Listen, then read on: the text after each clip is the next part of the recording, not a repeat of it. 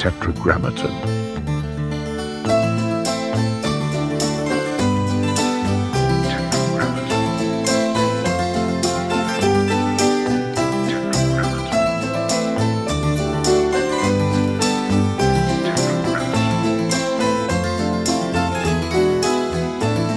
Let me tell you something, man. It's so weird. Maybe it was the inspiration for me calling you, but I have not, when I get into a thing with music, I just don't stop. This fucking Johnny Cash shit. I mean, Danny Boy.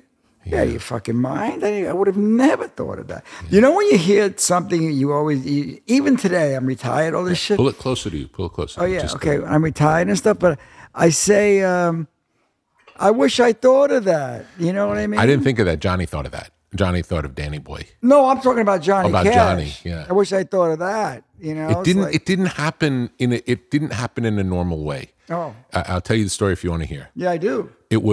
I was not thinking about Johnny Cash. It was more of an experiment because I was a kid at the time. I produced a bunch of records fast, but only, I was maybe doing it for 5 years, something like that. Not a long time. Yeah. And what year was it? I don't know. 80, probably a few years after I met you. I was thinking about when we first met, which is unbelievable to me. I was still in college when we met. We first met in Paul Schindler's office. Fuck. 37 years ago.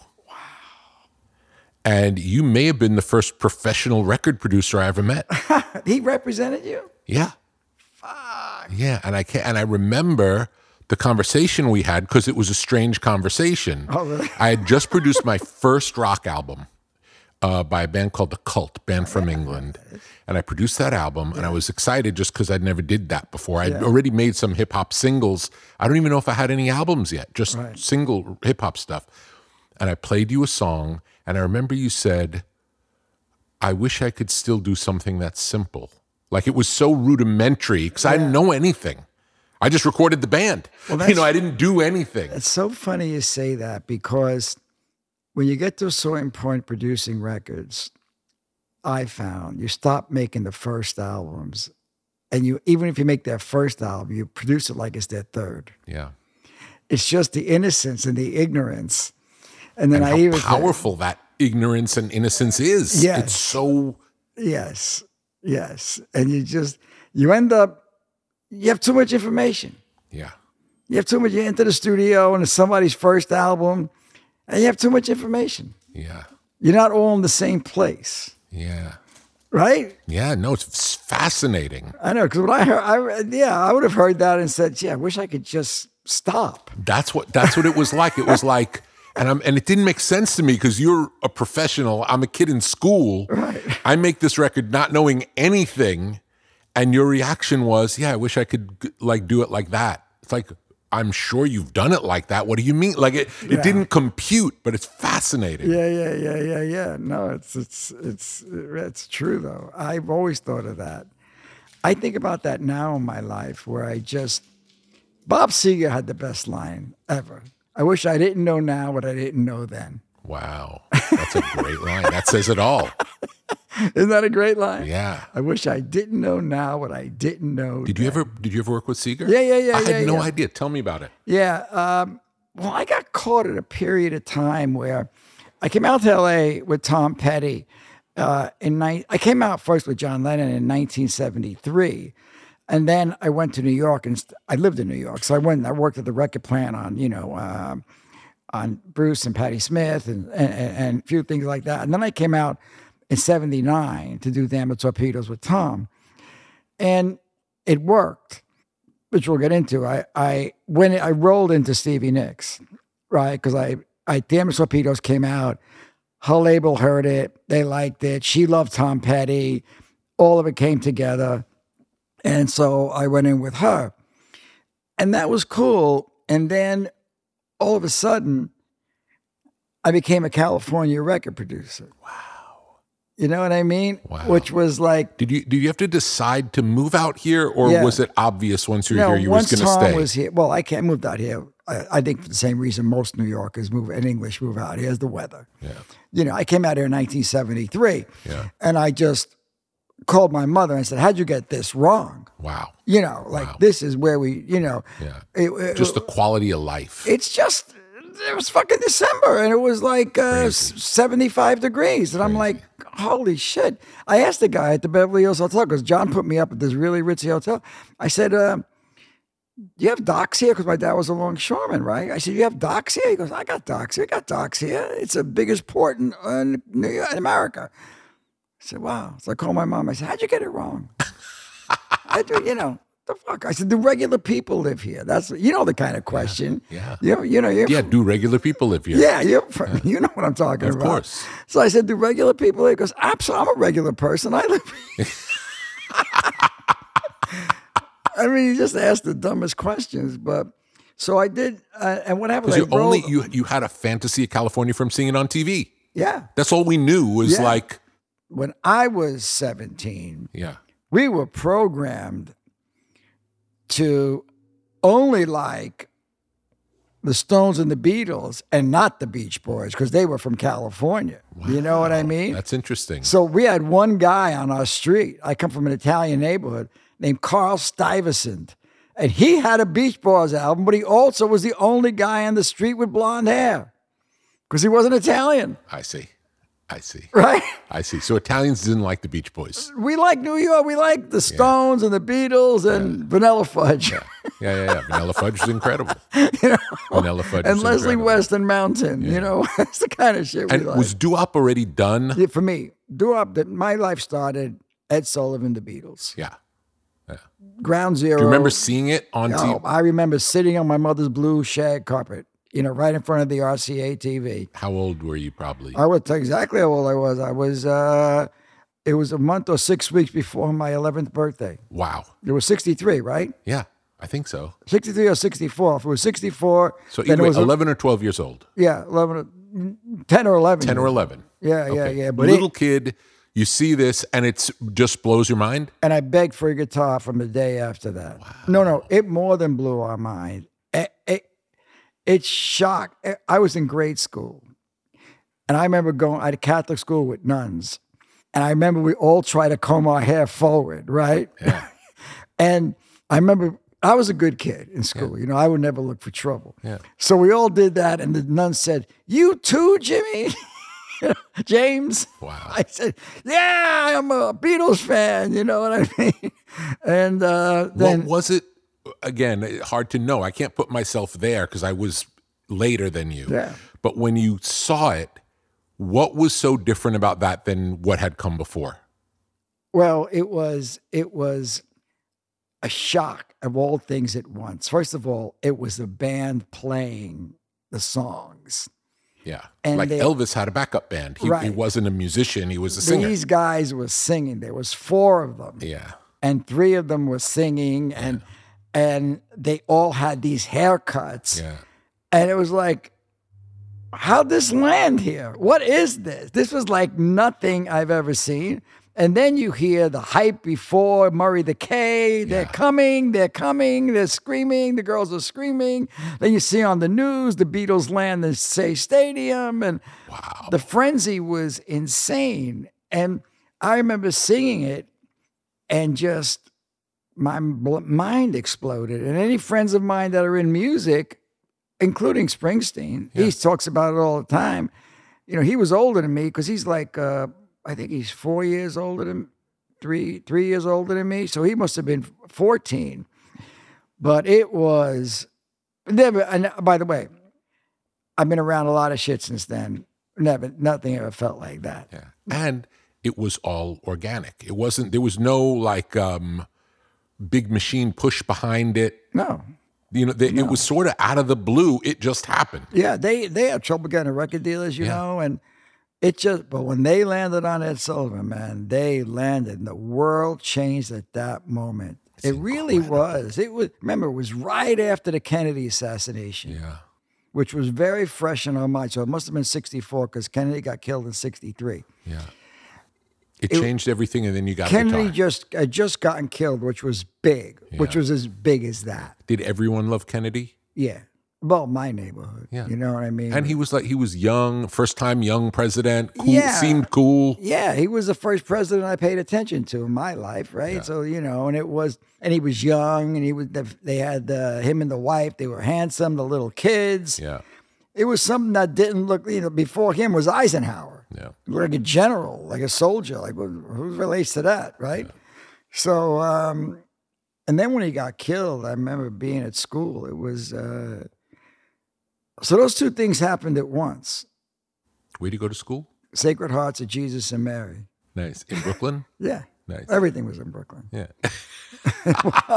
Yeah, your whole world was in Brooklyn. There was, Manhattan was the land of Oz. It was like every now and then you got to go there. Yeah. Like, if your parents took you or you went, not until I was 16 did I ever go to Manhattan for something of my own, 17 years old. And what were the kids like? What was tell me the world. Tell me what the world was like then. Yeah. It was all 100% Italian. Yep.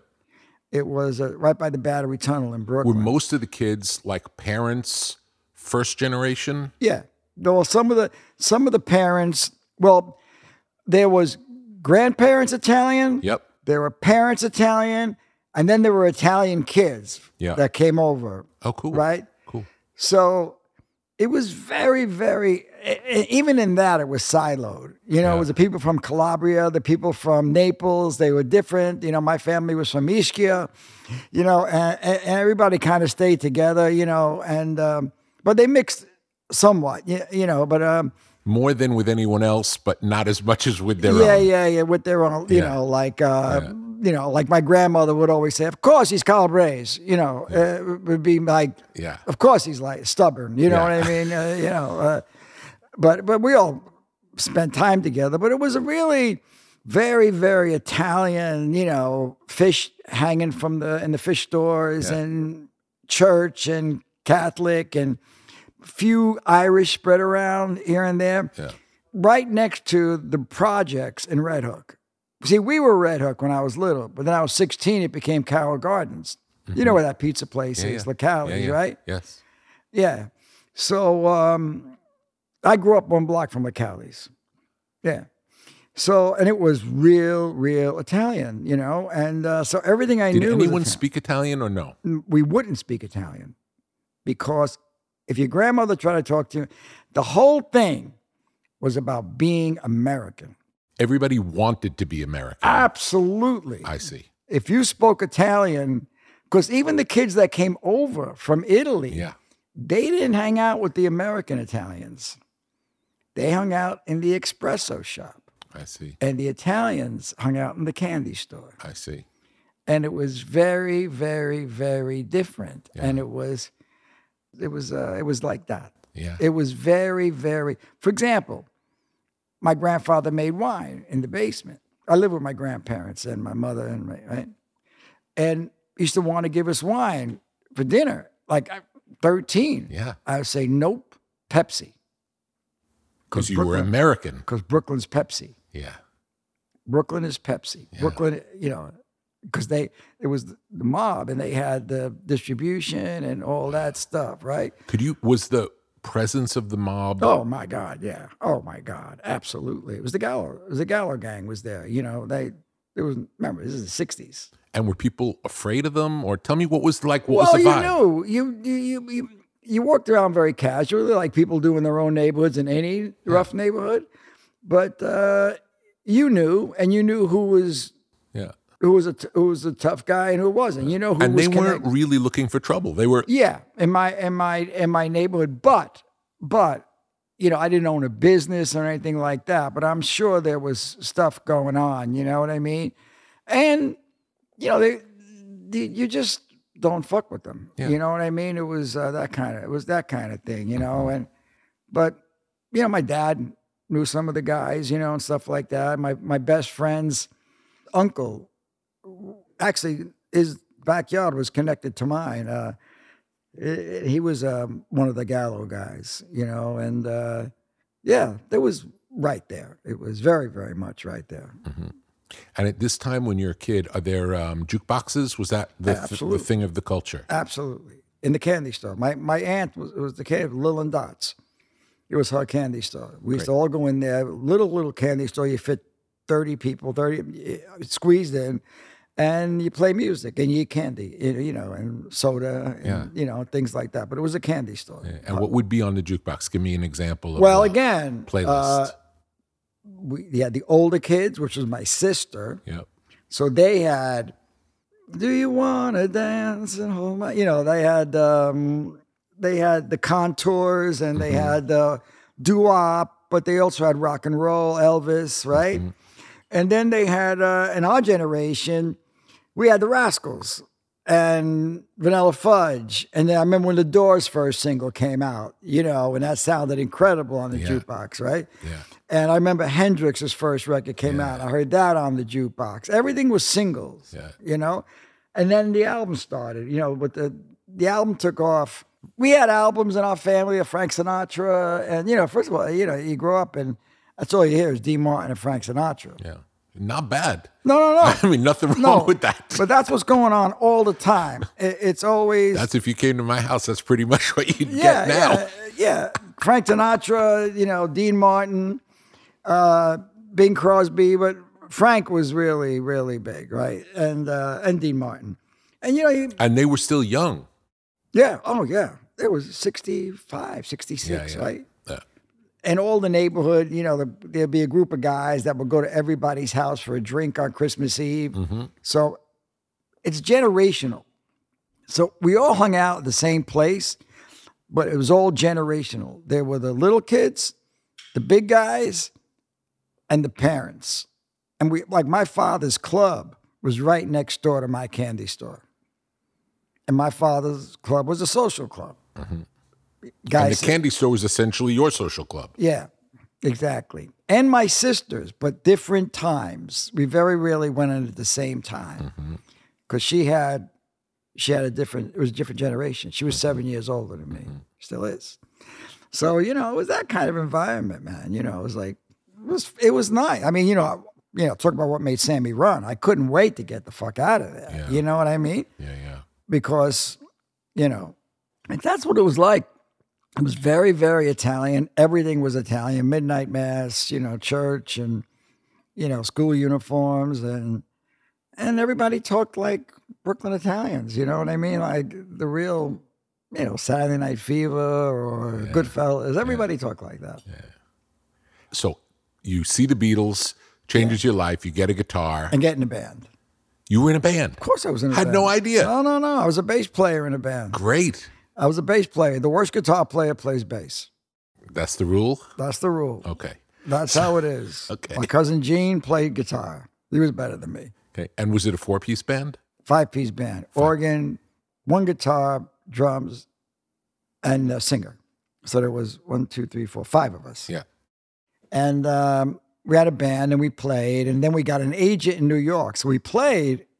Again, we were a cover band. Yeah. That was it. And you play Beatles covers or everybody's covers? Everybody's covers. Anything that we could play. Yeah. Stones were big, right?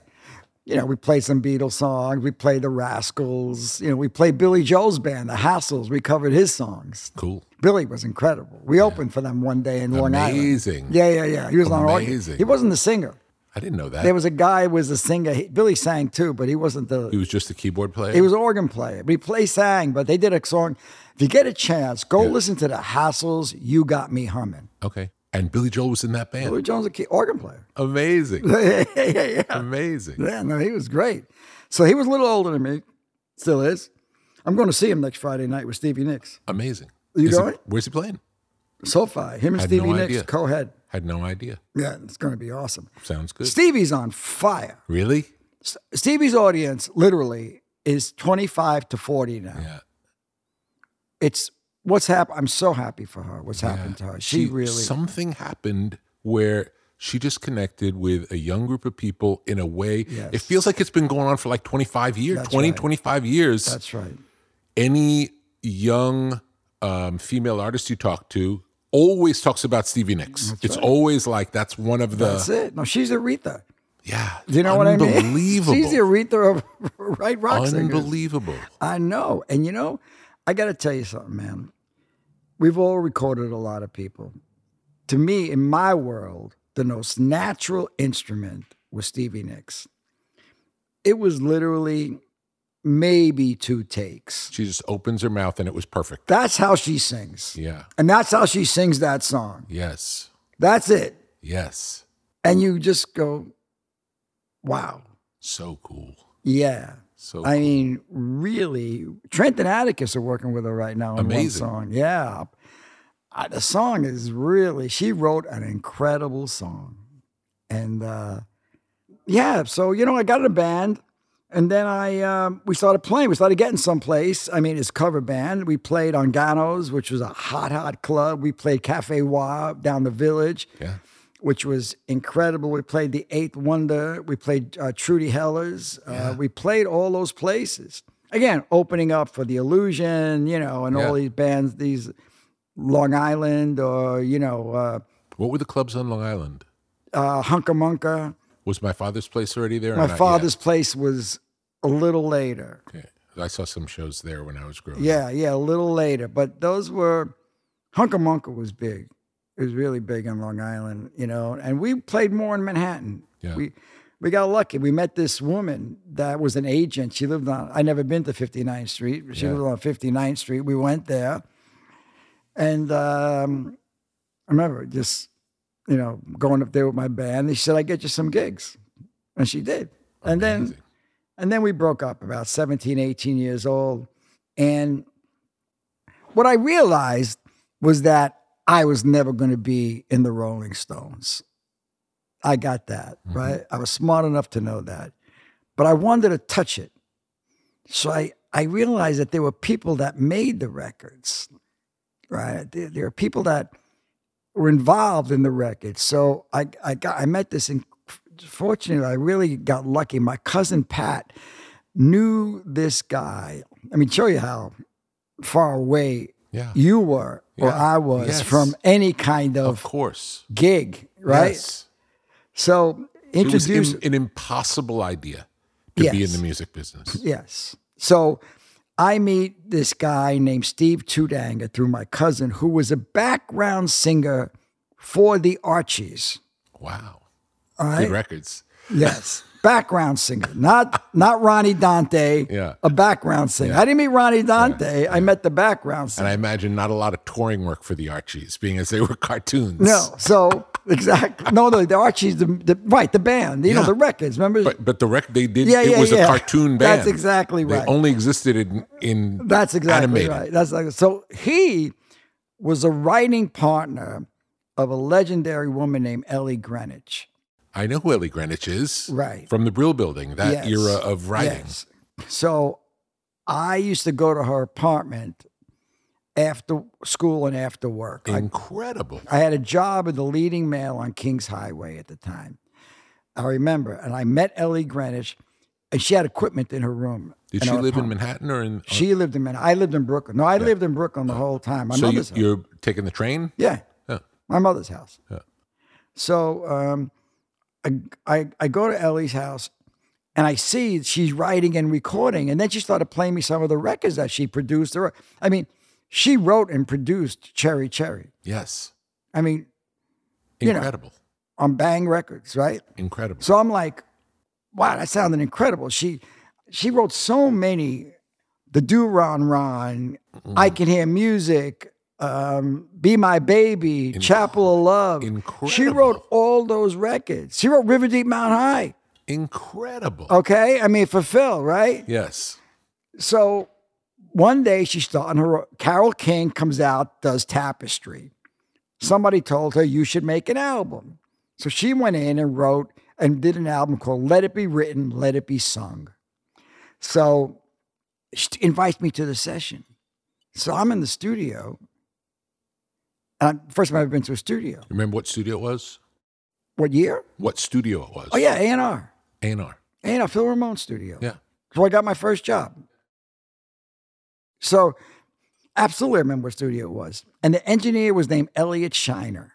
He ended up doing all the Steely Dan records. Wow. But in those days, he did whatever was available, all big stuff, big TV. And at that point, was he a studio engineer, meaning if you went to the studio, he was your engineer? Yeah. They weren't like independent engineers? No, well, I wasn't an independent engineer. I was part of the staff. I see. They're staff engineers. And you go there and they give you an engineer. I see. Unless, like, you go there and the guy did Led Zeppelin, then you want him, right? Right. Something like that, right?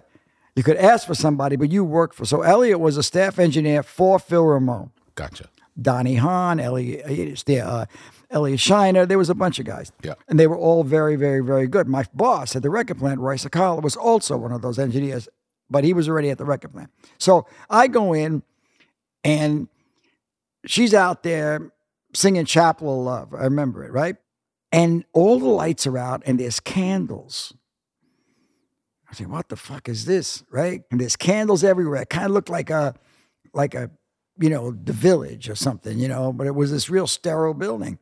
And this guy, Elliot Shiner's there, and he's making the record. I say, what is that? Because he's a recording engineer. He's got these big knobs, and he's turning the buttons and hitting. At this point, is it like 4-track or 8-track? No, it's 8 and 16 8 at and that 16. point. It's 1971. Okay. 1972. So maybe just 8-track. Yeah, maybe 8-track. Yeah, probably 8. Yeah. Probably 8-track. And I saw that he had a leather bag, and I'd never seen a leather bag before, especially on a guy. Yeah. I said, wow, look at that. And at the end of the session, a girl, this really pretty girl came in, and he said, oh, okay, I'm going to go. I forgot her name, whatever it was. And they left. I said, I don't know what this is, but I want that. Yeah. At that moment, I just said, I got it. I want the whole life. You saw all in one. Yeah. The guy had a leather jacket, a leather bag, clothes, right? I'm sorry. You're Italian. I'm superficial. I don't know what to say. I'm Italian. I'm going for the shit. You know what I mean? It's great. I'm not looking for substance. No. I'm looking for a gig to get out of Brooklyn, get some money, and buy clothes. Yes. All right, so that's it. So anyway, so Ellie Greenwich got me a job in that studio. Amazing. Right? So amazing. What happens is I get a 90, I'll tell you a great story though. I get a 90-day trial. In that 90-day trial, one day I was below an assistant at A&R. An assistant couldn't make it in, so the engineer couldn't make it, so the assistant did the job. I became the assistant. It was a Saturday. It was James Brown. Wow. Right? So I'm in there. I just terrified of everything, not just James Brown. Yeah. Abject fear. I don't know how to do anything. Of course. Right? So we do the vocal. Every time he would come into the control room and sit in the director's chair, this guy would pick his hair because the headphones would dent his afro. Yes. Right? So we do that, had a towel around him. There was a guy that just used to put towels around him and stuff, Even in the studio, because he had that on stage, No, too. No, in the studio. Absolutely. Wow. Tap his forehead. Wow. Yeah. Yes, first time I ever saw anything like that. Yeah. I was like, wow, that's incredible. It's incredible. As he's leaving the studio. Well, tell me more about how great James Brown. Unbelievable. Was it like, could you believe what you were seeing? No, the guy would, in the vocal booth, dancing, singing, and just being James Brown. Unbelievable. Right? It was unbelievable, right? It was incredible. Yeah. So at the end of the session, I'm cleaning up. The guy walks over to me. I think the guy's name was George, but I could be wrong. The guy walks over to me, puts $50 in my hand and says, Mr. Brown wants you to have this. How cool is that? Right? He gave me James $50. Brown. So I go home. Yeah. And I run the next morning. Jerry the Cat, my drummer, comes over to my house, and I look at him and I said, I'm going to be rich here, okay? Yeah. What do you mean you're going to? I said, let me tell you something. I got $50 last Let's talk about how much $50 was then. 1972. What would it be like today? What would it be? I don't know. I got to look it up. But no, in your guesstimation, the feel, based on the feel of probably, I guess, let me talk it through it, actually. Probably $250. Yeah. You know what I mean? Yeah. Like money. Yeah, a lot of money. Like if somebody gives you $100, if somebody gives you $200, $250, that feels like real money, right? Absolutely. You could buy something in Gucci or something. What were you making in the studio just to... $4 an hour. Okay. Yeah. So to put in perspective... Yeah, $4 an hour. Yeah. So I go home and I said, okay, you know me. I'm going to work every day. $50 a day. I got chalk in the street. $50 a day times 365 on top of my salary. I never got a tip again. Of course. But it just, Yeah. I had no idea. Yeah, but you were inspired. Because when you come from that world, Rick, and so do you, you don't know anything. No. There's no sophistication. No. I didn't go to school. No. I just, I walked into this place because she told me to. Yeah. And I'll tell you, even for the people who came from a more substantial background, no one teaches you how to be successful because nobody knows. Oh, not close. Nobody knows. No. Especially in that world. Yeah. It was crazy, right? I mean, my mother and my sister, before I went to work, literally, because I was brought up as the prince in an Italian family with a bunch of women, right? Yeah. My aunt, my cousins are downstairs. Yeah. They taught me how to sweep the night before the gig. They taught me how to sweep. Yeah. Because I knew I had to sweep. I said, Yeah. Mom, I don't know how to sweep. Yeah. You never made me sweep. No, of course. So they taught me how to sweep. Amazing. It's pretty primitive. Yeah. Right? So cool. Mr. Brown wants you to have this. Mr. Brown wants you to have this. How cool is that? Unbelievable. I wish I kept it, but I needed it. But so 89th day, I get fired. The guy says to me, his name was Don Hahn, right? He said to me, he was a chief engineer.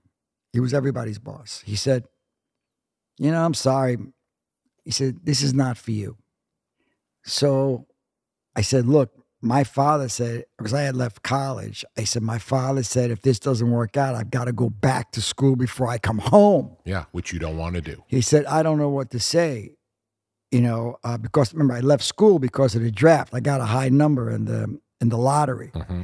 I got like 265, and they didn't draft up until like 180. Yeah. So the day that happened, I left school and went to work. Yeah. So he said, sorry, so I'm leaving. And this is where I got into the Rock and Roll Hall of Fame recently, and I said on a speech, I said about mentors and helping kids. Just be a mentor to kids. Because this woman, Ellie Greenwich, I called her up on the way home. Now think about this for yourself. Yeah. I called from a payphone. I said, Ellie, I was just sort of crying, Yeah, of course. I said, I got fired on the 89th day. She says, hang up, call me back in 10 minutes. She called a record plant. I called her back, and she said, don't go home. I went, she says, go to 321 West 44th Street. Wow. Ask for Eddie Germano and Roy Sakala. I walk in there, and they hired me. Wow. Unbelievable. Right? And then how long did you work at the record plant? Oh, that was where my career started, because it was 1973 at that point. And I worked in the record plant until I came to California. I was a staff engineer. 6 years. Yeah. I was a staff engineer. And then I started producing at the record How plant. did you get trained as an engineer? Roy Sakala.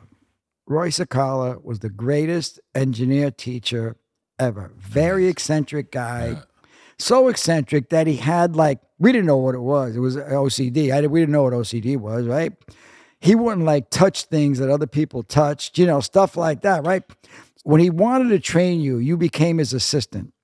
And it was literally like boot camp. It was hard, right? But he liked me. Mm-hmm.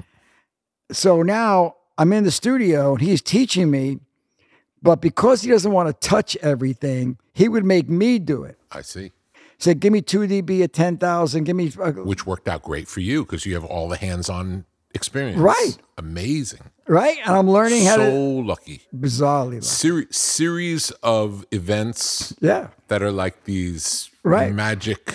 Right. Blessed. And you're the man that fell from earth, which is what my sister used to call me, and fell to earth, rather. And so now I'm really learning because I've got to be there. I'm 24/7 with this guy. This guy was the busiest engineer in New York City. Yep. And, he's doing John Lennon. He's doing anybody who came to the record plant wanted him, right? So, this other guy, Shelley Yakis. There, Jack Douglas was an engineer there, the guy who produced John Lennon, and Aerosmith. Yeah. Guy who produced Walk This Way is Jack Douglas, yes. right? So I see him still. Great. And he put me on everything. And then one day he was going to California. No, first they brought me in because he had another assistant who something happened. He ended up taking him off the project, and he brought me in on Mind Games at the end. Wow. And that was September of 73. And this is after you basically, the reason you're doing this is because you see the Beatles on Ed Sullivan. Yeah. And now you're in the studio with John Lennon. That's right. That's right. It's unbelievable. It's unbelievable. It's unbelievable. I didn't think they were the same person. Yeah. It was just too much. It was too much. Yeah, it's too much. So, I'm just like, how do I not get thrown out of this room? Because I've been thrown out of a few rooms. I'm sweaty, Rick. How do I not get thrown out of this room? Yes. How can I just overdo it? How do I just serve? Yes. How do I just be of service? Yes. Right? Yeah. Tea. I learned how to make John Lennon's tea. He wouldn't let anybody else make it. I timed it exactly. Yeah. I was like, the way I am about everything, I was about that fucking tea. Yeah.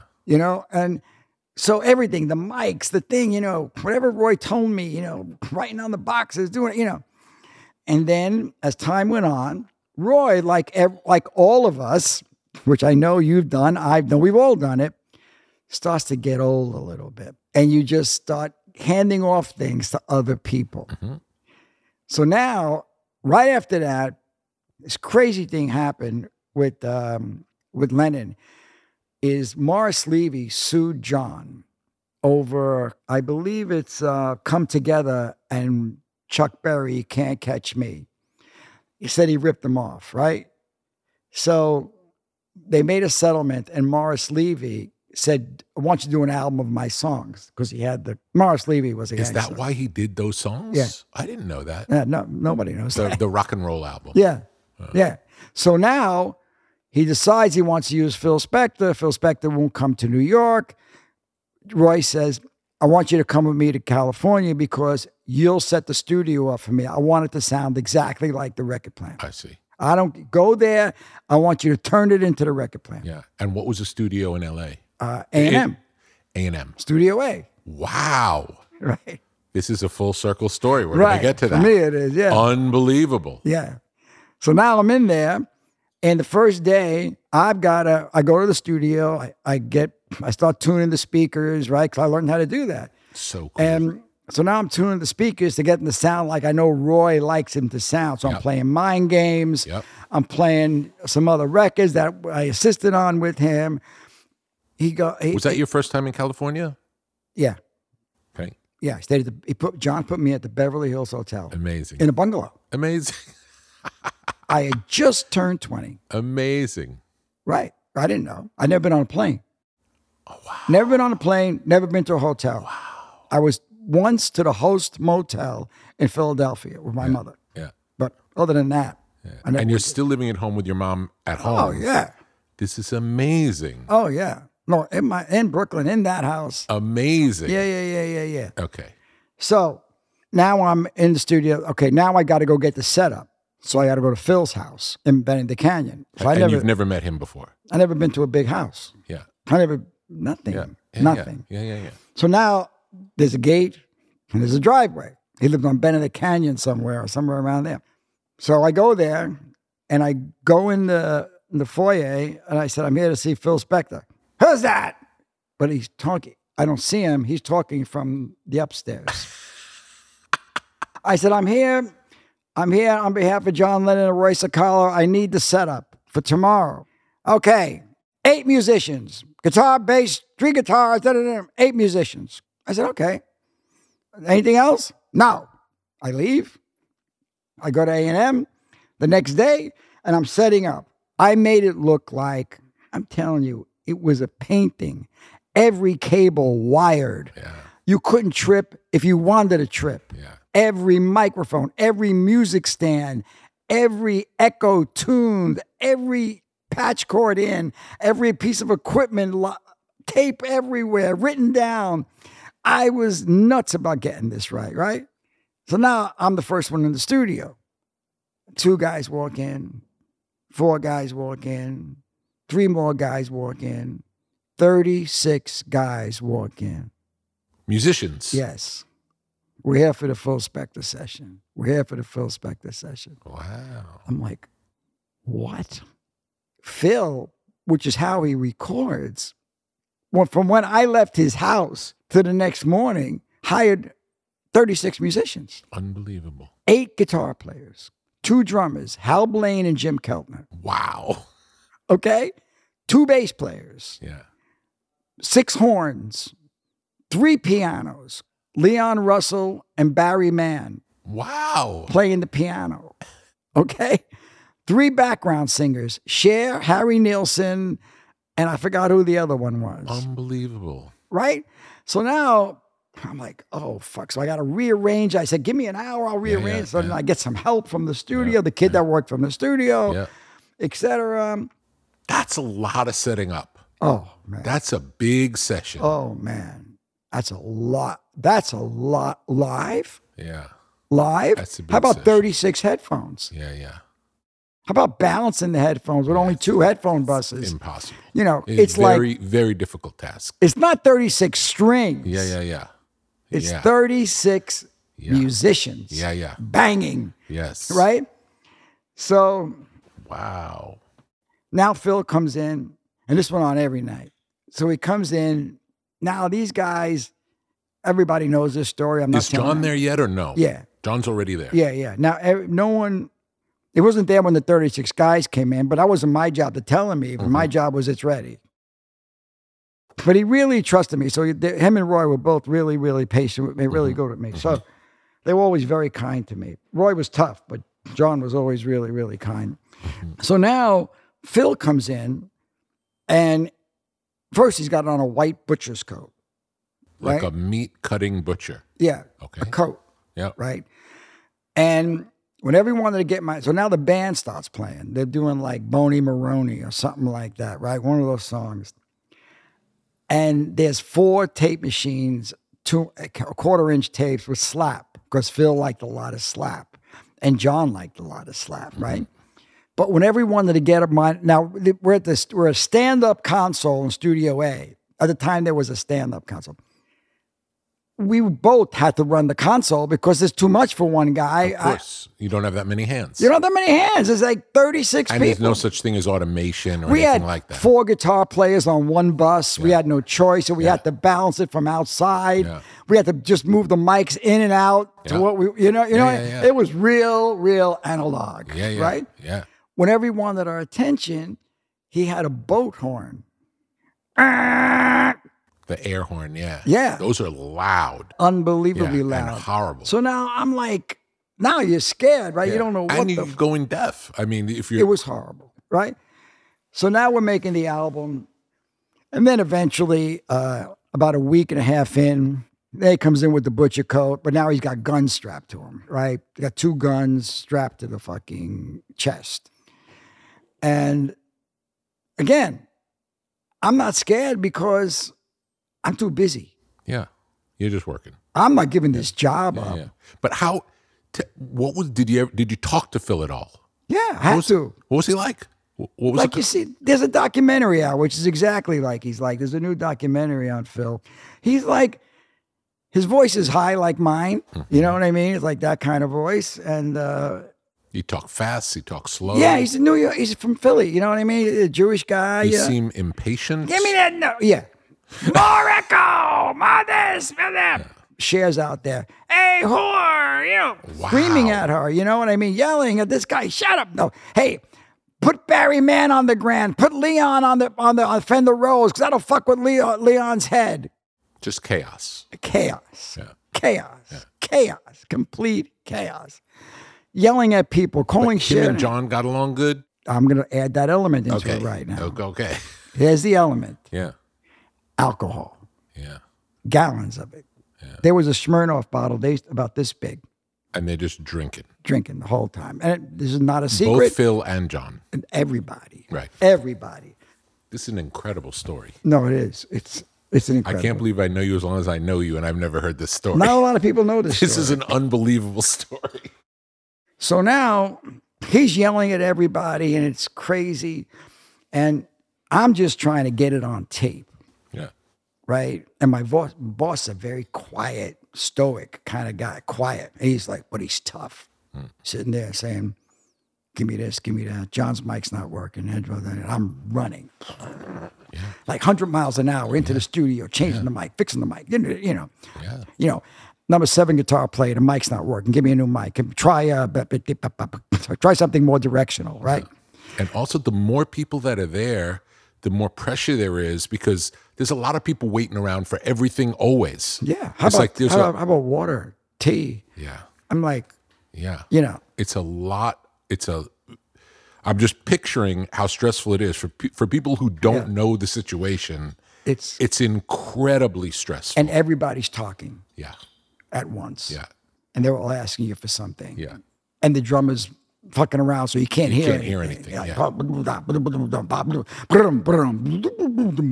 bass, So we record, I don't know, 3 weeks like that or something like that. Did it settle in at any point where it stayed difficult? I had to go out and get the alcohol as well. Wow. So I had to borrow the identification, because I was only 20, of the guy at the front desk to go buy the alcohol. There was a liquor store on the corner. Yeah. So I had a guy helping me from A&M, but as far as Roy was concerned, and John, it was on me. Yes. Remember, I'm only there 6 months at the record plant. Yeah. So now Phil, this is even crazier. So Phil, one night, and this is in a book that just came out, the Tony King book. I don't know if you know Tony King. I don't know Tony King. He was the president of Apple. Oh, cool. And so now everybody's really drunk. See, everybody knows that during this period of time, it was called a lost weekend for John, that he got drunk and stuff. And how, just so I have an idea, how long are the sessions every day? I don't really remember, but we started, I'd get there at noon and they'd go to like 11 or 12, So you have a 12-hour hard day. Yeah. And so now Phil goes crazy. I used to drive John home, and then this one night, Phil wanted to drive him home with his bodyguard, and a book just came out. You can read about this. John was drunk, and they tied him up, right? So now the album falls apart, right? And John did not take kindly to being tied up. No, neither did anybody around them, and it was a nightmare. But up until that time, what was the relationship between Phil and John like? Producer artist. Yeah. But was John going along with all of Phil's craziness and just cool? Yeah. Because John was experienced. He was already a Beatle. John was everybody was in that moment and in that mindset. Yeah. It was out there. Yeah. It was really out there, right? So John was amazing. I gotta tell you, man, there wasn't one day he wasn't splendid to me. Not one. I did a lot of shit with him. I did the Salute to Salute grade. I did that TV show with him. I did 3 albums with him. Wow. So you know what 3 albums is. People don't understand it. Even people that are listening to this. You live with him. You're sitting next to the guy for 3 albums, 200 days or whatever it is, no more than that. It was 2 years, so, he was drinking at the time, and it's no secret. It's in every book in the world. So now. And this is when he's not with Yoko. Is that correct? Right. But before that, I forgot this. Before that, Phil went to the bathroom and shot the place up, right? During the session, right? Wild. Yeah. Oh, another thing that you would be interested in. During the session, now David Geffen is going out with Cher, right? Yeah. So David walks in. Now, I know this is David Geffen, right? Yeah.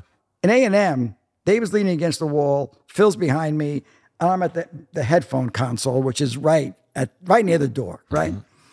So what people don't understand is I'm in a recording studio right now. This is not a big room. Mm-mm. You know what I mean? And the room was not that much bigger than this. Mm-hmm.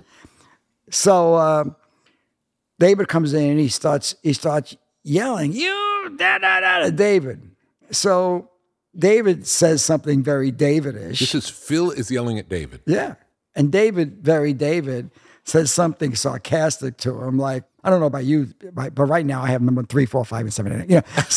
Something like that. He just pisses him off. and at this point in time, does David have Asylum? Is this Asylum days? Yeah. No, 73, yeah. Or whatever it was. Maybe. Yeah, Asylum, his big label. Whatever 73 was. Yeah. He was very successful, as we all know, right? Yes. So Phil goes after him. And then all of a sudden, Phil... Physically. Yeah, then Phil goes into a karate stance. Ha! I'm like, holy shit. Yeah. These people do this too? Yeah. You know what I mean? Like, I've seen fights of weird shit growing up. Yeah. You know what I mean? But I didn't know... Yeah. I didn't know... People everybody's crazy. Turns out everybody's crazy. That's exactly right. So now we get thrown out of the studio. Phil, I left one thing out. So it was 73. Now, I don't know about you, but this is 50 years ago. Yeah. So some of the stuff blends together. Of course. But so Phil calls me up one day and says, we're canceling the studio. I said, why are we canceling the studio, Phil? I said, all the musicians are coming. Do you hear this? I don't hear anything. He goes, there's helicopters over my house. They think I've got the Watergate tapes. I don't even know what the water tapes are. You know what I mean? But he's completely paranoid. I'm in the zone, right? Yeah. So it was like stuff like that going on all the time. Unbelievable. Right? But anyway, so all the things run together. But all I can say is that John was magnificent to me every day. Every day was the greatest guy, wanted to teach me. He and Roy taught me together. Like during Walls and Bridges, Roy's wife had a baby. So he took off 6 weeks and left me alone with John. Incredible. And I did all the overdubs on the album. Incredible. Right? So now, I was 21 at this point. No, 21 at this point. And I'm just like, what a way to learn is to really, because it's set, I didn't know. I didn't have great taste in music when I was a kid. I wasn't the first guy to have the Stones record. I wasn't the first guy to hear Cream. Like my friend Allie played me Cream. I was always a little behind. But I really learned. Ever since those sessions, it's how I made records until I quit making records. Wow. With the live vocal. Yeah. So I had to feel the vocal. So John sang live all the time. So I would just wait. We would wait till he got the vocal. It didn't have to be a 100% finished vocal, but the feel was based on the vocal. So everybody's playing off of the vocal. That's right. And you don't get a take until it's right? So I recorded like that my entire life. Yeah. But those 6 weeks with John, I got really lucky, but I was a little terrified. During those sessions, we did Whatever Gets You Through the Night, which is a really fun song. It was a single from the album. Yeah. And Elton at the time was bigger than U.S. Steel. You know what I mean? He was, it was 1974, so he had huge. I remember he had 3 number 1 albums that year, some crazy stuff. Yeah. And Tony King, again, brought him to the session, and Elton was going to sing on the session. So he sings on this, he comes in, I'm terrified. And John says to me, I said, John, Elton John's coming to the studio. Okay? I said, I'm really nervous. He said, trust me, he's more nervous than you. I'm a Beatle. Yeah. And then he told me the story about, and I hope I have the song right. He said I was recording with Eric or somebody, right? Yeah. Did Eric play on Cold Turkey? I don't know. I don't know, but one of those songs, and the guy froze up. Eric froze up. One of the great classic Jeff Beck, one of those guys froze up. Yeah. And John said, I told him, play, you bastard, because he was nervous because he was in the room with me. Because you understand, in 1973, yes. Again, remember I told you it's hard to explain the Big Bang of 64? Of the Beatles. Being around the Beatles in 1970 to 74. Yes. There was nothing like it. I don't know. I've never met a celebrity since. No. Never. No. There's nothing like that. Nothing. There's never been anything like that. No. Those 4 guys, right after the Beatles broke, even I didn't know them during the Beatles, but people froze. Yeah. musicians froze. Of course. So now we're recording the vocals. I'm saying to myself, I never really recorded on a piano without Roy, my boss. So I hope he doesn't want to play the fucking piano. Yeah. Right. So I'm saying this to myself. Yeah. Interesting, though. Interesting problem. Right. So now they're facing each other with these two really dynamic microphones singing. And if you listen to the record, you hear how thin and high pitched they are. They're on a really hot dynamic mic. And I hear Elton say, let me try piano. I'm like, oh, fuck. Unbelievable son of a bitch. So I had to remember how I set it up for Roy, and I just did that. Yeah. And show you what kind of guy John was. So Elton walks in, and he says, hey, great piano sound. John says, that's why we use them. He's fucking around, you know what I mean? Because he knew I was nervous, you know? Amazing. But he would just give me a shot on anything and everything. I don't understand it. I don't understand it until today. It isn't because I was talented. It's because he liked me. Yeah. And he felt he could trust me because he told me that once. He said, you know, working with me, people are going to ask you to get to me. And I can tell you're the kind of kid that won't. Yeah. And I learned. Yeah. You were protective of him, of course. Well, I didn't know that. Yeah. But I got it. Yeah. I learned. And, you know, what I'm trying to say is that whatever kids are out there trying to do stuff, don't be embarrassed of what you don't know. Yeah. Because it's charming. Yeah. And it's open and it's honest. Absolutely. And the people around you would rather hear you don't know or say you do know and blow something up. Absolutely. You know, so I've always been like that. I always tell everybody, we'll get into this. I said, man, in 1991, I had no idea what fucking hip hop was. I wasn't Russell Simmons. I wasn't Rick Rubin. I landed on it. I said, but the only thing that I saw in hip hop was the whole world should hear this. And I have a record company and I'm going to spend the fucking money to let everybody hear this. Because when I went to sign Death Row, Doug called me and said, look, my entire black music department here says you're paying so much money. This stuff doesn't, first of all, it doesn't sell more than what the Eazy-E album said. It's impossible. And it doesn't travel outside of America. And you're going to get killed. I said, I got to tell you, Doug, I don't believe any of these three things. I said, as a producer, I had massive hits in Europe and outside of America as a producer. Mm-hmm. Matter of fact, European groups like Dire Straits and Simple Minds used to hire me because I understood for some reason. Yes. There's not, I don't know what the fuck it is. You know what I mean? But it worked.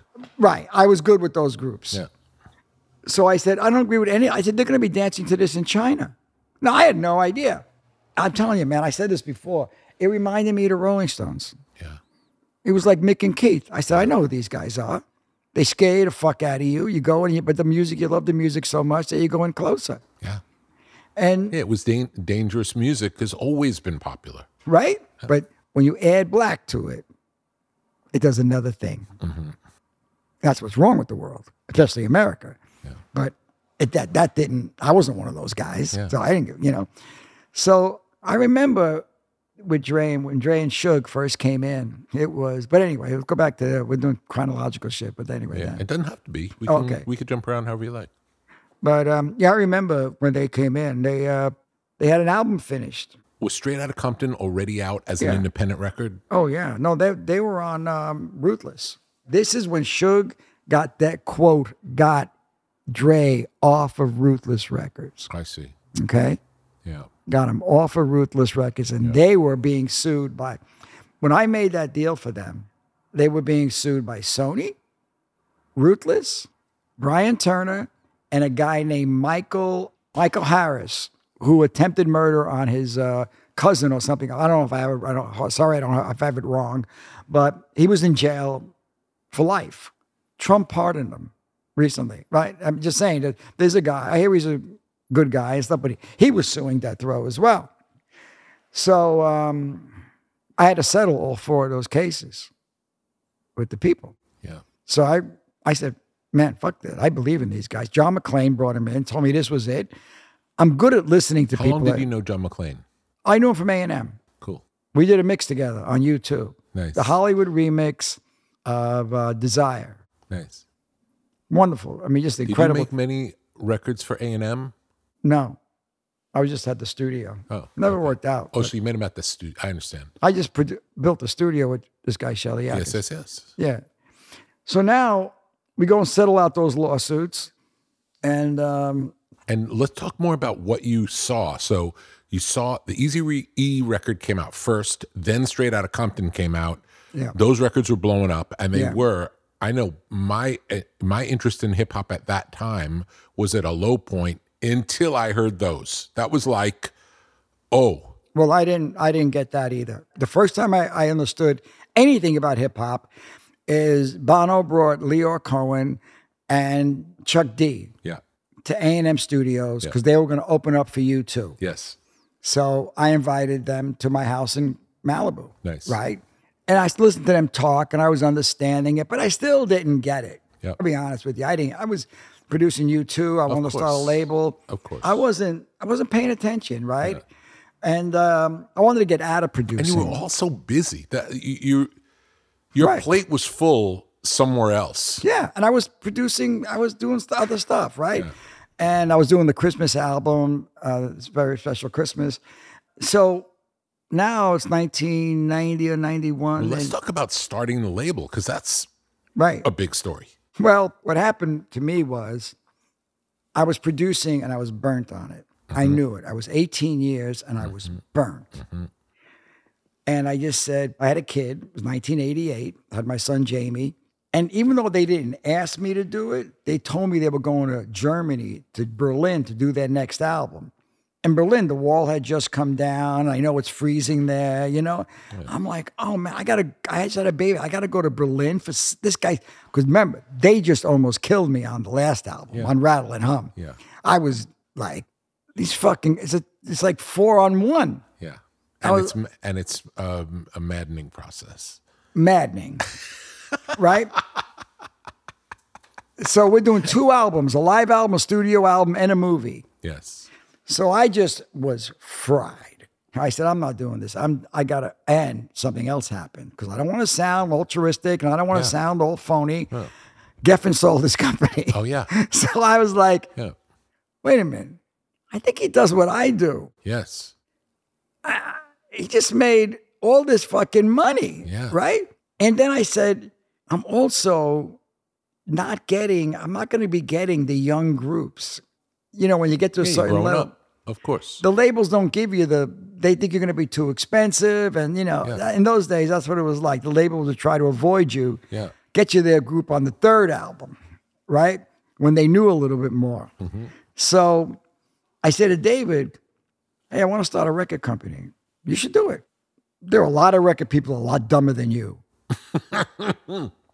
That's inspiring. Right? I said, I believe that. Yeah. Right? And you also dealt with a lot of record people over the years, even as a producer. Yeah, but when he said it, I'm always a fan of David, and he's always been great to me. So when he said it, I said... First time you met him was when he was in the room with Phil? I didn't meet him. You just saw him? Yeah. That's the first time you were in his presence? Yeah, the first time I met him was 1980. John Landau set up lunch for me at La Dome.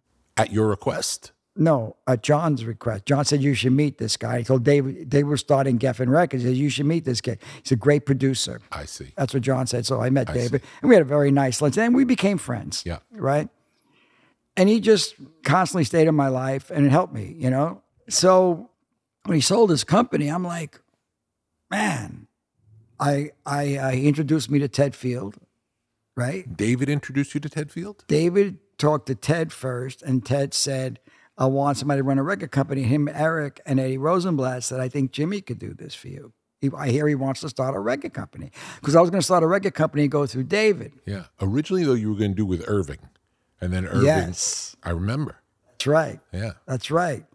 And then I think Mo didn't want me in the game on Irving's deal. Yeah. Wow. I think Mo just felt, he didn't see it, whatever, right? So I went to Dave and he said, well, this guy Ted Field, he said, Jimmy's looking to start a label, right? And I meet Ted. Paul McGuinness, how things come together. Paul McGuinness also met Ted. I mentioned it, right? So this guy, Tony Dimitriadis, everybody kind of supported, but David was the guy that, like he does, focused. Yeah. And I went to him and then I said, David, Doug wants to put up half the money. And David said, do what's right for you. I just sold my company. I don't give a shit. Do what's right for you. Yes. And I took the money from Doug. Yeah. Because then it made it easier for Ted. I didn't want to be reliant on one person for the money. That's never safe. Of course. Right. So we did it. I remember you calling me and you said, and I can't remember if it was a million or a billion, but you said it must have been billion. I just signed a billionaire. Right.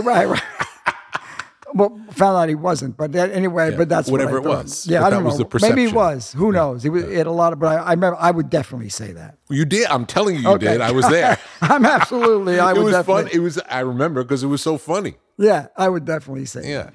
But and I got my first deal to start a record company, and then we started Interscope, and John McClane was with Ted and Tom Wiley, and John McClane walked in and he said, "This is the guy." Who was the first band you signed, or what were the first group of artists? The first thing we signed, the first thing was Gerardo, Rico Suave. Yeah, and you have a hit out of the box. I wanted a hit. Yeah, I didn't give a fuck if it was the cha-cha-cha. yeah, I wanted my promotion team to have a hit. yes, And it worked. yes. Then Tom Wiley brought in Primus and Helmet, Great. who were great. Yeah. Then we got Tupac, and then we got No Doubt How did Tupac come in? through Tom. Wow. Tom was a great A&R guy. Yeah, absolutely. So was John. Yeah. So I wasn't in the record business, so I didn't know anybody, but they would bring me in, Yeah. and I would get them out of their deals, and I would figure it all out. Yeah. It's like this guy that used to do PA for managed Lone Justice with me, brought Gwen in. I hired him at Interscope. And I went down to No Doubt's rehearsal, and I said, these guys are great, right? I saw her. And And they were huge. yeah. But just saying, you remember those days, right? Yeah, absolutely. So Dre and Suge just came to my office, and John said, play it. And they played me The Chronic. And I remember the time, because they were friends of yours, I remember I tried to listen to Hank Shockley records. Yeah. And it, if you're an engineer in music and rock and roll, and you're trying to get everything to be really present and really powerful, and it sounds like this, the whole subwoofer, they didn't have the 808 under control. I see. And then all of a sudden, Dre walks in, and it sounds like Pink Floyd. Yeah. It's one of the greatest recordings I'd ever heard. Any kind of music. Yes. So now I feel like I know something about this. Yeah, because Dre's music is not sloppy in any way. It's not like anybody else's. No. And also I don't understand samples. Yeah. And everybody's playing live. Got a few things in there, but the bass and drums are players, right? Yeah. So I'm like, who produced this? He said, me. I said, yeah, but who engineered it? He said, me. I'll never forget it. I said, this guy will define Interscope. Yeah. And that was it. That day, as soon as I heard that on my tannoys that I mixed all the albums on, that was in my office. Yes. I bought them in London. Yeah. In Oxfordshire, I bought them. Wow. I remember I was doing an album with the Motors in England, you know, and I heard these speakers, and I went to the factory or something, I bought them, and I knew those speakers. And I said, I got to get this. And I said to Suge and Dre, give me 3 weeks. Now, if you guys fuck around and go to a lot of different labels, I'm going to hear about it and I'm going to bounce. Yeah. And I'll tell you what, they kept their word. Yeah. And I did. And we settled with Michael Harris, Jerry Heller, Sony. Yeah. I mean, there was a RICO case on these guys. And Brian Turner, Priority. Mm-hmm. I settled with everybody. They were all very happy. I wrote checks, right?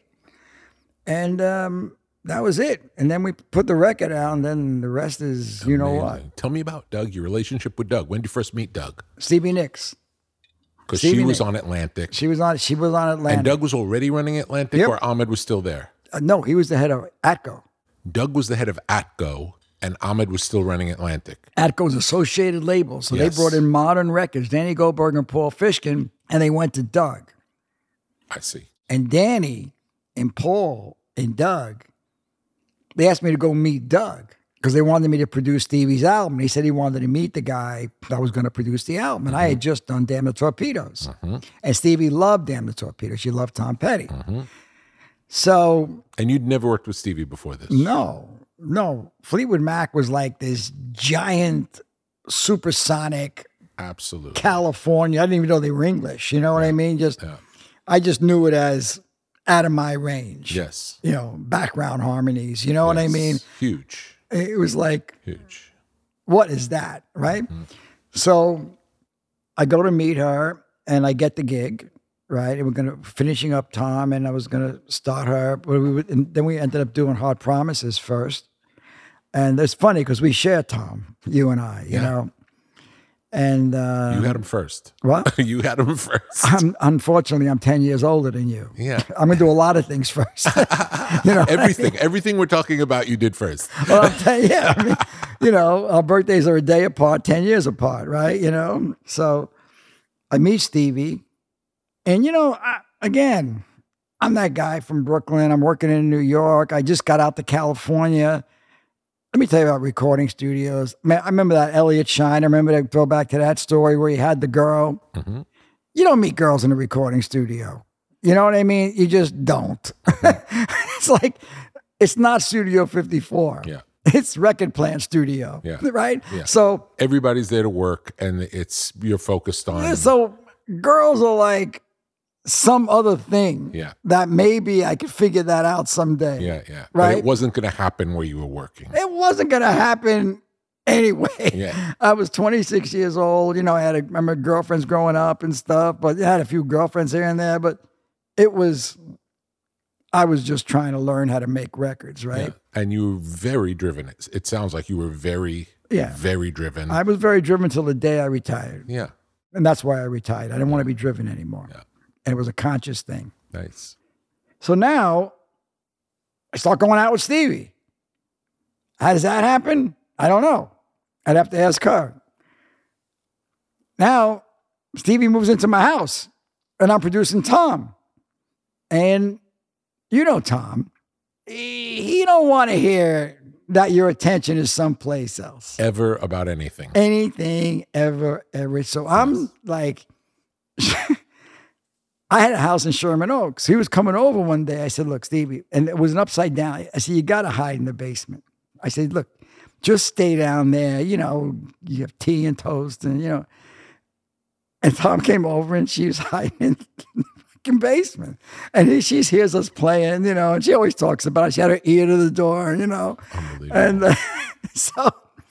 but, I was very clumsy, and I didn't know how to do anything socially, anything.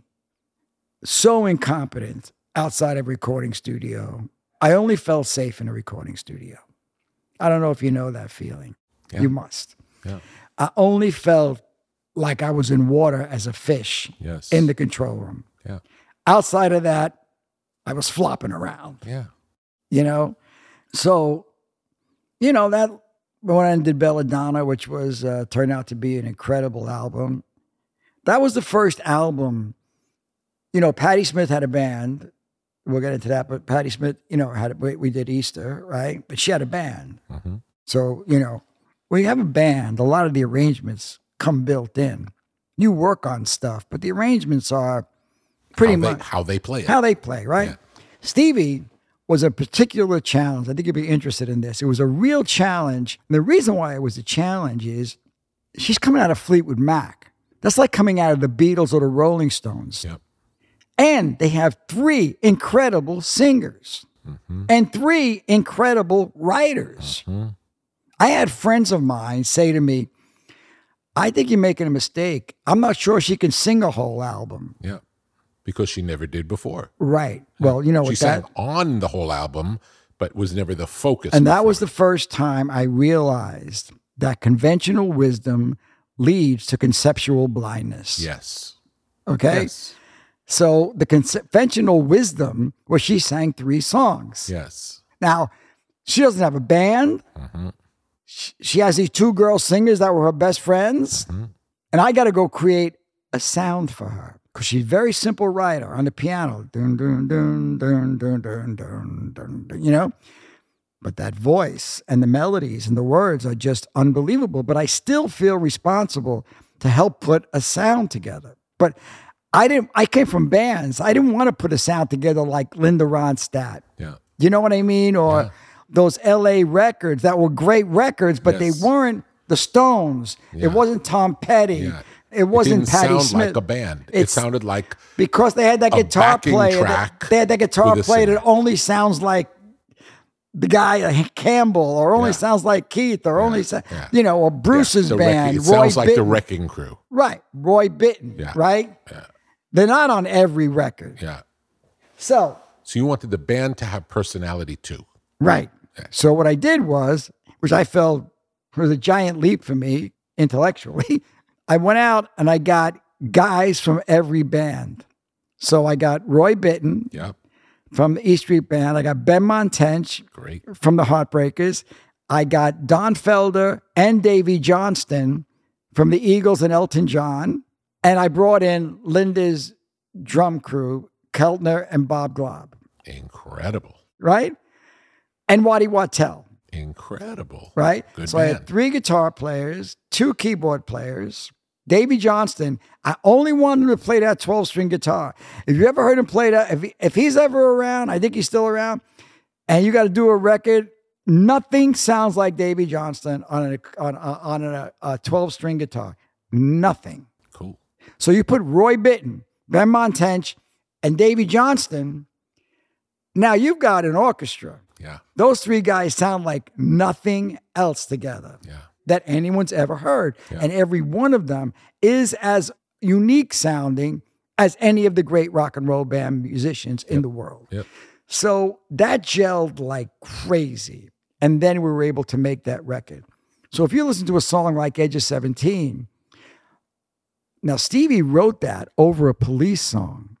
That's in the beginning of loops. So she made a 16-bar loop of a Police song, Bring On the Night or something like that. And she sang. The White Winged Dove section was the 16 minutes in. So we had to spend 3 days playing it and piecing it together. And if you listen to it, the bass drum and the verse, because the Police played like reggae kind of feel. So there was the bass drum is on the end. Yeah. And the way I used to record, I would stand in the middle of the room, not the control room, in the studio. In the live room. Yeah, with headphones on, because I wanted to work with the band. So, I don't know. That was the first album that I actually was a gigantic part of the arrangement, because I had to be. Yeah, because it wasn't a self-contained thing. Right. And you had to build it. But I didn't want to make a studio album with her. Understood. It was so clear in my mind not to do that. Yeah. So cool. It was just a good idea, right? Absolutely. I know. That's what it always comes down to. It's like, it's a good idea. You don't even know where it comes from. It's just a inclination. And you don't know how to do it. No.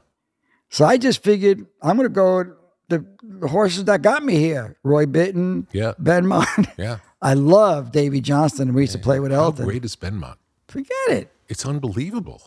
He's pure soul. He's pure soul. You listen to him on Damn the Torpedoes, because that's an interesting thing, I'll tell you, because you produced that band. Yeah. So when I was making Born to Run and I'm mixing it, remember, none of us knew how to make a record. Mm-hmm. Me, John, Landau, or Bruce. Mm-hmm. But I had to mix it. Mm-hmm. I never mixed an album before. Mm-hmm. So now I thought when you mix an album that you have to hear every instrument. So if you get a chance, listen to Born to Run, and you realize how complex those arrangements are. Those chord changes, the band's playing a million different parts. Yeah. So I just sat there until you could hear every instrument. But whenever I get bored really quick. I think most record producers and DJs, like a DJ gets bored because he's looking at the audience and he's bored before they're bored, so he changes the song. Mm-hmm. Everybody goes, oh, I'm so glad he changed the song. It's just that he was bored 5 seconds before you. And that's the way I am mixing. If I'm mixing a record, I got to do something. But I quit producing when digital came out because I liked analog mixing. Mm-hmm. I only could do it if I'm pushing everything up around myself. Yeah. So whenever I got in trouble on Born to Run, I'd go to Roy Bittan. And Ed Nosh, every time you go to him, you push the goddamn thing up, and he's doing something. Something good happens. Something great. Yeah. He's never not playing something great. Yeah. So when I went to the Heartbreakers, I pushed Benmont up. If you listen to that album, that organ is loud. I'm going to listen to the album with this in mind. Yeah. I've listened to it a million it's times. Loud. But it's loud. that's a great way to listen to it. Yeah. That'll be it's fun. loud. And you know what else is loud? Because I used to argue with Stan, the drummer, a lot. But to me, he plays those on the back end of the beat. Yeah. And it would always drive me crazy because I was hearing Tom's album. I was trying to make Walls and Bridges. Yeah. So I was thinking of drums like Max and Keltner. And this drum was like a loping kind of thing. And it used to drive me crazy. And the guy who saved the day to me, probably didn't save the day for the world or Tom Petty, but say we're mixing the album and Jim Keltner is working next door. We're mixing the album at Cherokee. Sticks his head in and goes, you knew me from John Lennon, right? Yeah. Hey, Jim, how you doing? I said, Jim, I'm doing great. He goes, he has a film can in his hand, a little film can. And he goes, listen, this is what this, and it's Refugee. He says, this is what this song needs. I said, would you go play it now? And he went out and played it. And I said, put all the other songs up. We put the fucking shaker on everything. It just glued everything together. When you hear the album, the fucking shaker is so loud. Yeah. It's like, and it made Stan work to me. So great. Now, Stan is incredible. The sound of the drums is unbelievable. But so now we're doing an album, and, you know, I always tell this story because, you know, it's important to show things you got wrong. Yeah. As well as things you got right. Of course. So we're doing Belladonna, and I feel, even though we had Edge of 17, but I didn't know what Edge of 17 was. I realize now, 40 years later, that it's everybody's favorite, one of Stevie's favorite songs that people have done. Yeah. I don't know how you feel about that, but it's really, it's incredible. Like Trent Reznor loves that song. You know, people that I never knew like Stevie. You know? So Tom had a song, which was Stop Dragging My Heart Around, that we weren't going to use because it was like a blues song. And remember, my mind with Tom was making hits. Yeah. That's what I thought we did. Because I consider music, you could have a credible song, a moody, credible song, or you could have a hit song. But when you put them together, that's what you really want. It's My Life by the Animals, Satisfaction by the Rolling Stones, Light My Fire by the Doors, you know, We Gotta Get Out of This Place, the Animals, you know, Foxy Lady. Great. I want those records that come together and are mass appeal, but also give me the real deal. The Sympathy for the records. Devil. Absolutely. Right? Yeah. So Tom singing Stop Dragging wasn't a hit. So I said, let's give it to Stevie, because I had just done this with Bruce, with Patti Smith and Because the Night. Yeah. And what a great song Because the Night is. Yeah. That's a great Bruce didn't song. want to use it. It's a great song. The record is spectacular. It's the first record I ever produced. Good. That's incredible. Yeah. Beautiful one. Yeah. The drums on that were something that Shelly Yakis and I, we just started working together. And that was the first thing we did. And because he was an engineer at the studio and so was I, but I became a producer, but I wanted to have an engineer. Yeah. So I could deal with, you could be free. Yeah. And that was the first, and we started mixing it at midnight till 10 in the morning. It's incredible. And she sings it great. I know. She owns the song. You know, and I don't know why, but I just heard her on that song. Yeah. You know what I mean? Not an obvious fit. No. Well, Bruce wasn't using it. Yeah. It was thrown away. I said to him, "You throwing the song away?" He says, "Absolutely." Yeah. But Bruce throws away a lot of songs. Yeah. He writes a lot. He wrote that and Fire the same time and gave them both away. Gave one to Robert Johnson. Incredible. You know, but although, you know, some we'll talk about him because that's where I learned a real work ethic with Springsteen. I learned that you don't stop until you get it. You know, Bruce said something brilliant, said many things brilliant, but he said, I didn't want to be rich. I didn't want to be famous. I didn't even want to be happy. I wanted to be great. Yeah. And that's what he's like. Yeah. And in those And he studios is. at that time, And he is. he was broke. Yeah. And we were all struggling. Yeah. And he just kept us all there. You know, I remember one night we're mixing She's the One. And you know what happens. My ears clogged up. Of course. But we only had 9 days to mix 8 songs. Mm. So I couldn't stop. Because the album, remember, he was getting dropped from Sony. I didn't know that. Yeah. I didn't know any of this. Yeah. But let's say we'll talk about Bruce B. Okay. That's unbelievable. Yeah. Anyway, so Tom, we got her the song. He sang on it. And then I didn't know how it worked. And Atlantic dropped the record right on top of his record. So basically, The Waiting. Stevie's record steps on the Waiting. That's right. That's unbelievable. That's bad luck. You think it was just the way that's the way the cards went? I think the label got hungry. Yeah. Wanted to have a hit. Yeah. And those days, nobody gave a fuck. They hated the other labels. Yeah. You know what I Tom mean? gave a fuck. Yeah. Big time. And I felt responsible. Yeah. You know what I mean? And, you know, I always felt, because we were related. And, you know, as years went on, I always thought, you know, I should have protected him somehow. Yeah. But I didn't even know you could do that. No. But yet, you know, it's like saying somebody's ahead of their time. I never want to hear that. I said, Jimmy, you're ahead of your time. No, I wasn't. I just didn't get it right. You know what I mean? I don't care that I had the idea before anybody else. I care that I didn't do it, you know? So I felt that I should have done something different to make the result come out different. Although when I go back... But it wasn't in your control. That's a part of it to... But I didn't... You know something, Rick? There was something I was when I was younger that I got under control. And I really have it under control as I get older.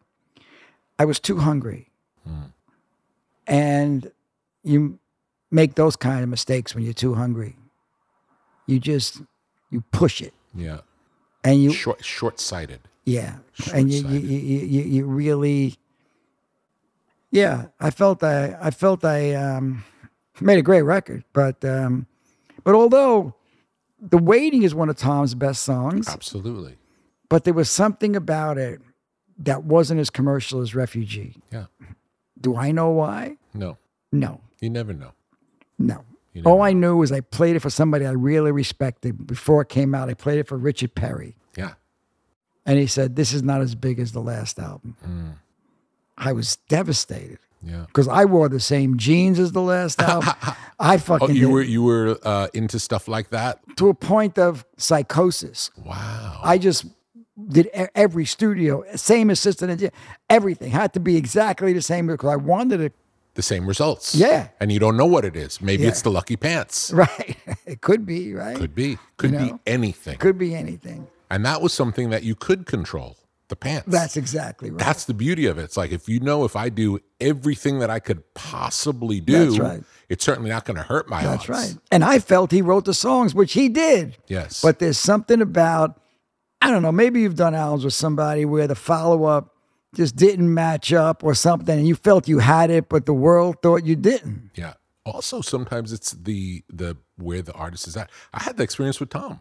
You know, I made great albums with Tom, and I made less great albums with Tom too, based on where he was at. And Yeah. do you know, it's like, I know. not everyone is great all the time forever, Yeah. and you don't stop. But the magic of a record is so fucking complex that no one gets it. People use music as like chewing gum, especially now. Yeah. They have no idea where it comes from, how it comes. You know, if you make classic movie, people dissect it. They don't dissect records. They just take it. Okay, next. You know, and I don't know. I always that kind of always felt like I learned a lesson there, and I But became it was not in your control. I mean, you feel bad and you wish there was something you could have done. because hard promises were so important to me. Yeah.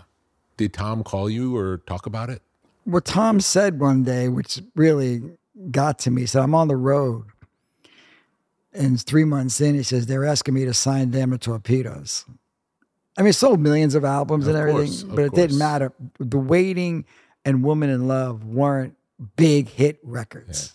I remember going to the childhood record store that I went to called TSS, Times Square Store, which was a big box store that sold everything, but there was a record department. And that was my record department growing up on Long Island, where I went to buy records. And I remember seeing the cover of Damn the Torpedoes every time I went to the record store. There was this back wall where they put like the important records. There were stacks of records everywhere, but on the back wall where you could see the covers, Damn the Torpedoes was always Now we're getting to clothes again. I bought him that sport jacket. Wow. Wow. Good look. It was a great look, right? Yeah, worked out. It was a great look. Yeah. I think Hard Promises had a cool cover too. Yeah. It was in a record store. You want to listen to a great Tom Petty record? I think I told you this once before. Play Rebels. It is an incredible, incredible record. Did you ever listen to Rebels? I'm sure I've listened because it has Southern accents on it. Yeah. Yeah, of course. You ever hear the Johnny Cash version of Southern Of accents? course. So Rick Rubin, I listened to every song you did with Johnny Cash over the last 2 weeks. I just brought up fucking Danny Boy. Yeah. Okay? I listen to every fucking song. My wife wants to kill me. She loves Johnny Cash. Yeah. But she just, enough's enough. Yeah, I just Enough's play it enough. constantly. And there's some of them are really sad. It's heavy. Like those albums can make me cry. I think they have to go back, and they should go back on the Grammys and give albums we missed. Wow. That's a good idea. I feel like the Grammys are obsolete. I know that, but Howard, what's his name? Harvey. He's trying to do better. Mm-hmm. They are obsolete. You know what I mean? Every album I just mentioned didn't win a Grammy. Yeah. You know what I mean? Yeah.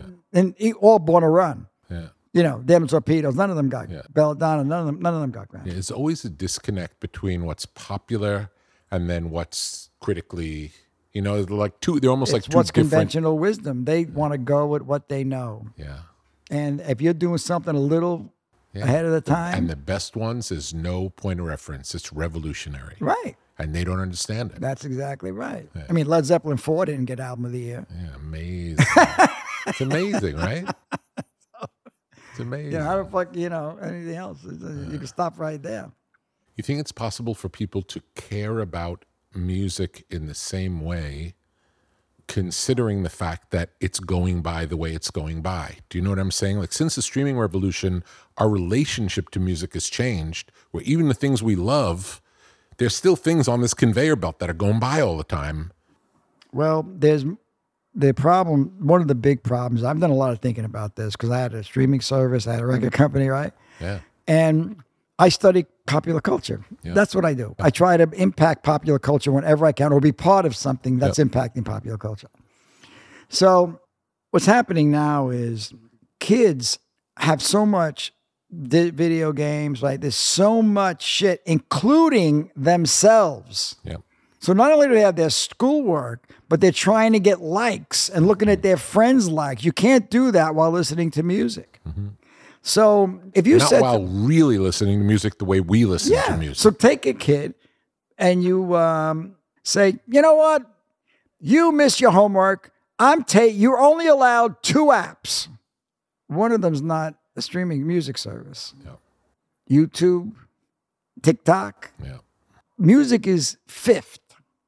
It's not the thing. Yeah. And now all of a sudden, what happened, Rick, is that fame has replaced great as a currency. When you were growing up, great was the currency. Even if you were a pop band, you were trying to be better than the other pop band. Now it's you want to be more famous, and you want to, because that, you don't have to repeat great. Instagram is going to keep you around and keep you making money, whether you make a great album for your second album or not. You see it all the time. There are artists out there that have just average albums after they come out, and they're bigger. They get television shows, they get on these, The Voice or this or that. It doesn't matter anymore because fame has replaced great, in my opinion. No, it's interesting. Interesting. Yeah. It's a famous currency. It's currency. That's the currency.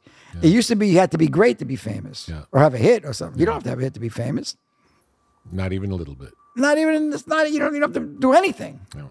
Right? So That's when you ask me, the people go, so listen, I think the answer to that is unless someone figures out a hurricane way of reintroducing music, which somebody will, Yeah. to make it, hip hop's 50 years old. Yeah. Unbelievable. You know what I mean? Hip hop is 50 years old. Right. So you need another something, Yeah. right?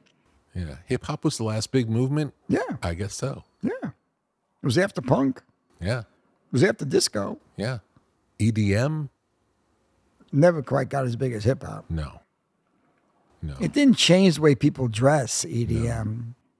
Punk changed that, rock and roll and disco. Yeah. EDM, no one, it's popular. Amazing the impact disco had because it was a short window. It was only a couple of years of disco. Because it But burned. it was great. It burned.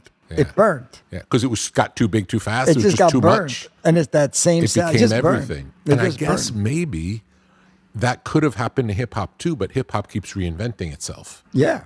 Oh, no, disco didn't. But, guys like us go back and listen to Saturday Night Fever. That fucking album, the Bee Gees, they were Unbelievable. unbelievable. Unbelievable. What record makers. Unbelievable. And they were scorned. Yeah. They were scorned. I interviewed Barry Gibb. It was great. Oh, I He bet. was so interesting. I bet. So cool. So smart. I bet. Yeah. There's another guy who's really good. You know him well. Is Jeff Lynne. Yeah. Unbelievable talent. Unbelievable. I thought when I heard him put those backing vocals on Free Fallin', Yeah. it was one of those, why didn't I think of that moments? Yeah. I said, oh, fuck. He put ELO's vocals on Tom Petty, and it worked. Yeah. And the songs were so good on I that mixed album. Evil Every Woman. song. Every song on that album was great. Yes. The album with Free Fallin'. It's funny. Tom did his 3 best albums with 3 different producers. Yeah. Rock Flowers, Full Moon Fever, Yep. and Damn It Torpedoes. Yeah. And in each case, it was the first album. Yeah. I always felt like when I worked with Tom the first time, he really wanted to show me how good he was. Yeah. And after that, I don't think he cared. He cared about making the best stuff he cared about making it as good as he could and doing what he wanted, but he didn't have that feeling like, I want to impress this guy. Yeah. No, there was magic when we first got together. Yeah. But then, like anything else, I did 3 albums with him. I also did half of Southern Accents. Wow. Great. It gave Tom his comeback. Don't Come Around Here No More, because he was kind of cold. Yeah. But it also messed up Southern Accents because Southern Accents was a theme album. But without Don't Come Around Here No More on it, it's not, he doesn't get on MTV. Yeah, that was like the step into the future. Yeah. It was programmed. It was it was different. It was Dave. It was embracing. Because I got that song for Stevie. Wow.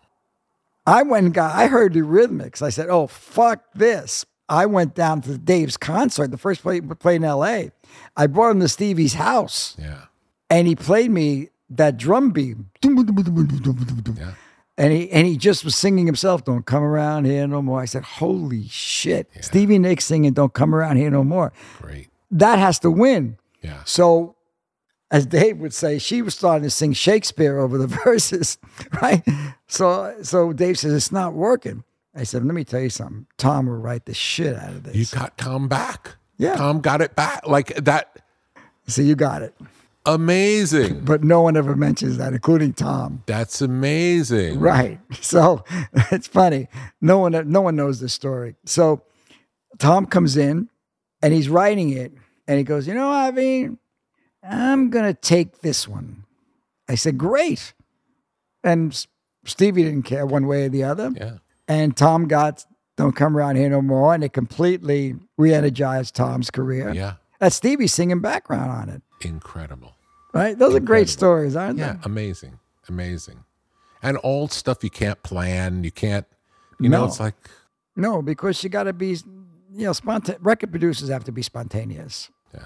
Yeah. How do you feel about producing records these days? You still enjoy it? It's fun. It's fun because it goes from something that either you don't know what it is or it's not so good, and you watch.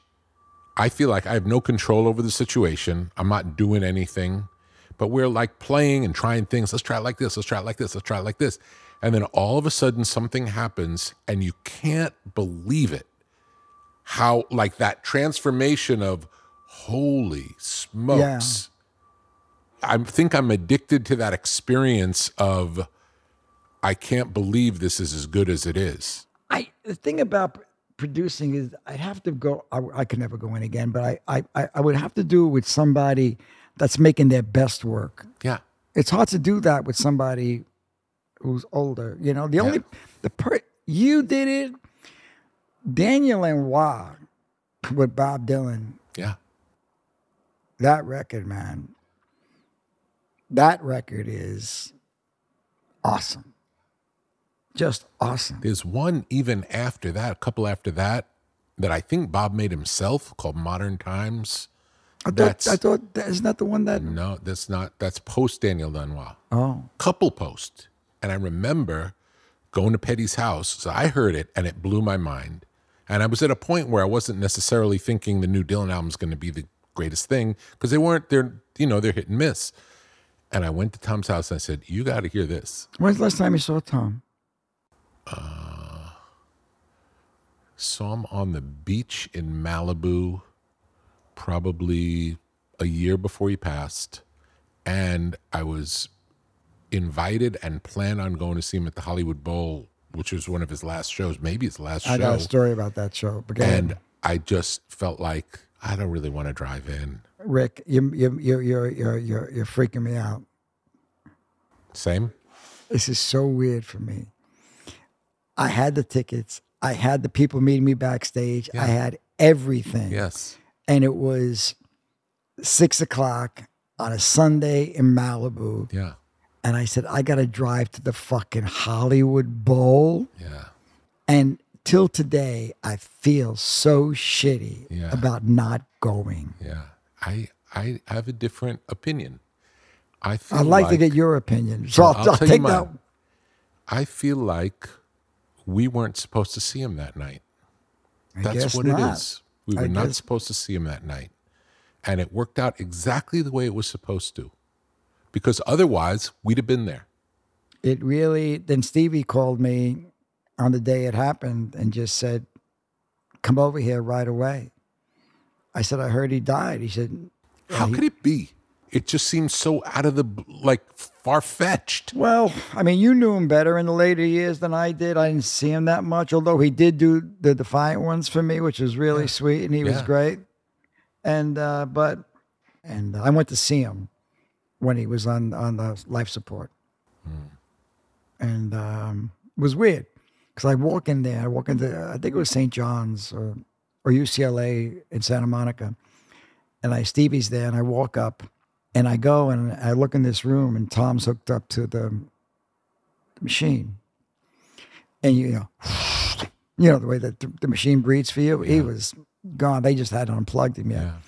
So I whispered something in his ear, and I walked outside and I saw Elliot Roberts and Tony Dimitriadis and the band, and for the first time in my life, I said, "So this is what it's going to look like." Yeah.